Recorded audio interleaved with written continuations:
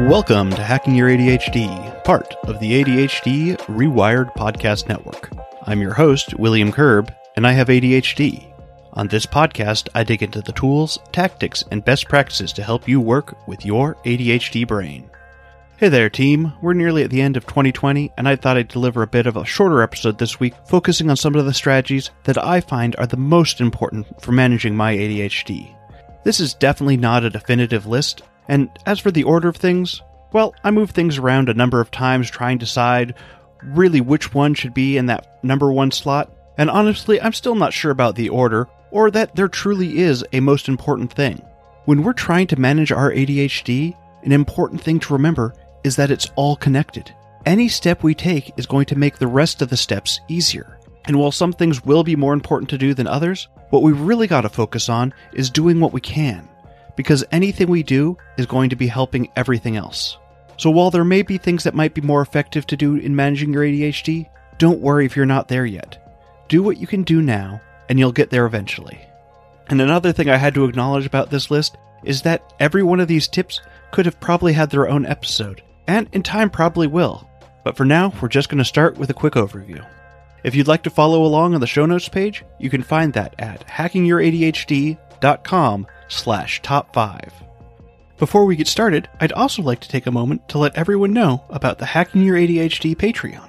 While the podcast will always remain free for everyone to listen to, it isn't free to produce. If you enjoy the show and would like to help support it, here's your chance. And there are some great perks. For example, at the $10 level, I'm going to be releasing bonus content every month, and this month I put up a mini-sode on systems thinking and how we can apply it to our ADHD brains. I have to say this is probably one of the best mini-sodes that I've created yet. These mini-sodes are on topics that I come up with but don't quite warrant a full episode yet. While I may use some of the same ideas in a later episode, these mini-sodes are going to remain exclusive to the Patreon.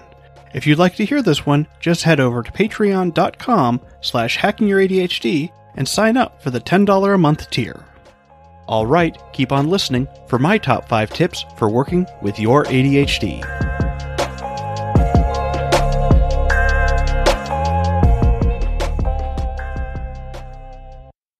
1. Accept your ADHD. I know this sounds kind of hokey, but honestly, it's one of the most important things we can take away. We're always comparing ourselves to neurotypicals, and it doesn't help, because we're not neurotypical. And some of you may have been hoping that I'd have tips where you just do one thing and it'll fix all of your ADHD problems, but unfortunately, ADHD doesn't work like that. Even doing everything on this list, I still have ADHD. And no matter what I do, I'm always going to have ADHD. That's part of who I am. And trying to fight my ADHD is exhausting. For me, the answer has been working on finding ways to work with my ADHD, to make it so that I'm not always butting heads with my inner toddler. And that doesn't mean I just do whatever my ADHD wants me to do either, because that would just be working for our ADHD. I like trying to find synergistic approaches to making it so that my ADHD isn't always in charge and that it isn't always fighting me either. I'm not into the whole ADHD as a superpower thing, but everyone has their strengths and weaknesses. With ADHD, it's even more important that we focus on working with our strengths. For example, when planning on how I was going to create the Hacking Your ADHD podcast, I focused on the fact that I'm better at writing than interviewing people, and that led me to create a podcast like this, opposed to a more traditional interview-based kind of show. This doesn't mean that one way is better than the other, this is just what is better suited for me, and that's what I need to focus on, what works for me. And so that's what I'm asking you to do. Find the things that work for you. 2. We're all snowflakes. No one has ADHD quite like you have it. We're all snowflakes in a giant ADHD snow globe, swirling around, not quite sure where we're going to end up. One of the things that always is amazing for me is to see the variety of strategies that people use to overcome their ADHD difficulties. And this is important to realize because it's really easy to get discouraged when you try some killer ADHD tip and it doesn't work for you. Well, in that case, it might just not be the right approach for you. For example, I was just reading threads online about accountability. Some people thrived when they had someone that could hold them accountable, while other people felt like that pressure pushed them in the opposite direction. And I really want to emphasize this point because while listening to this podcast, every week I'm going to be trying to bring you new ideas of how to work with your ADHD. Not all of them are going to work for you. not all of them are going to work for me either. One area that I don't have as much trouble in as some people is time blindness. It certainly affects me to an extent, but I don't need nearly as many reminders as some people do. But I still know that's an incredibly important thing to go over. We're all going to have our own unique ADHD differences, and that's something that's really important to keep in mind when we're planning out our strategies. 3. Focus on community and education. ADHD is really poorly portrayed in popular media, often distilled down to someone who just gets distracted by a squirrel. Well, that can be funny at times. It means that when we dive into trying to treat our ADHD, if we haven't looked at what it really is, we don't know where to start, because the only messages we've gotten about ADHD are wrong. One of the best ways to learn about our ADHD is to dive into the community. People are happy to help you learn about the condition, and one aspect of community that is really great is finding out solutions to the problems you didn't even know you had. I know when I was first diagnosed with ADHD, one of the questions my therapist asked me was if I thought I had ADHD. Well, I wasn't sure. I just assumed that everyone's brain worked the way that mine did. Sometimes there are solutions we would have never considered because we just thought that's how life is. For example, I used to think that I just needed to buckle down and make myself study. I'd pack up my stuff and head to the library where there would be nothing to distract me, and then I'd spend the next 4 hours doing everything except what I was supposed to be working on. I've since learned that trying to force myself to work like that doesn't work for me. I do much better with strategies like body doubling, where someone works alongside of me. Another aspect of community that's really important to consider is that ADHD can feel very isolating sometimes. Knowing there are other people that are struggling like you are can be incredibly life-affirming and make what seemed impossible seem within reach. 4. Don't rely on willpower.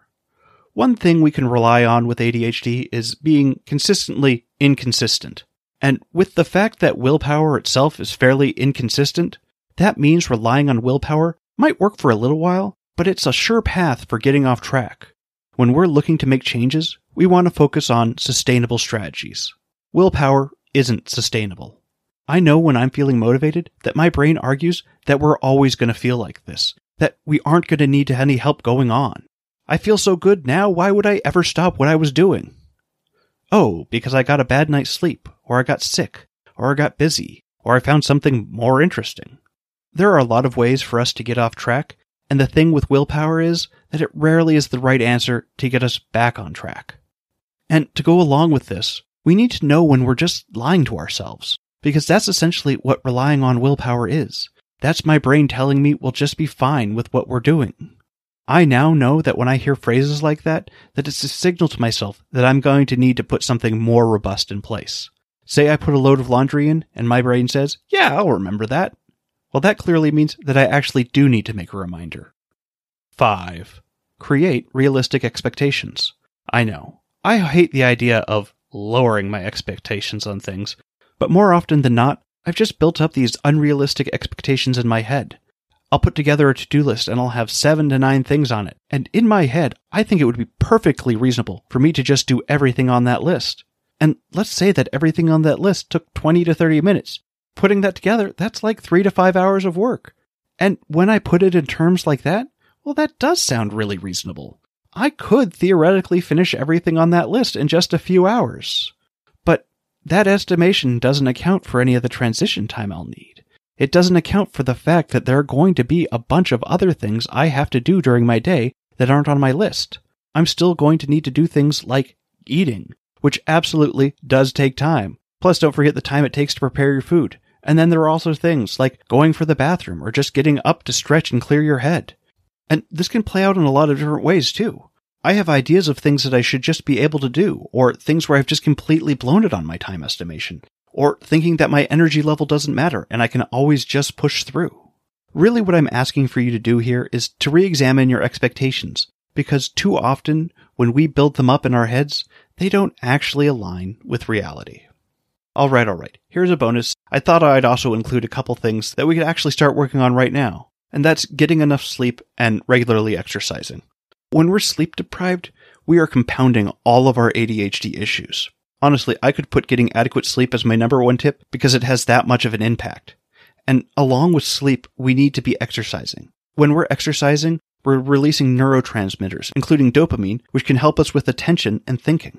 and I find that even after something like a brisk 15-minute walk, I have a much easier time focusing on what I'm doing and the things that I want to do.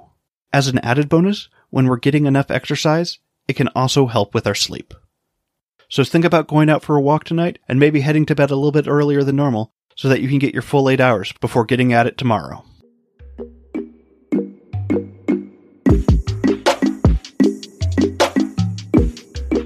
Thanks for sticking with me all the way to the end. Before you go though, let's do a quick rundown of today's top tips. 1. Work on accepting your ADHD and giving yourself what you actually need to thrive. 2. Realize we're all snowflakes and that our ADHD is unique. What works for me might not work for you. 3. Learn about your ADHD by embracing your ADHD community and finding out what it means to have ADHD. 4. Don't rely on willpower for things that are really important. Set up systems that will work even when you don't want to. 5. Work on creating realistic expectations.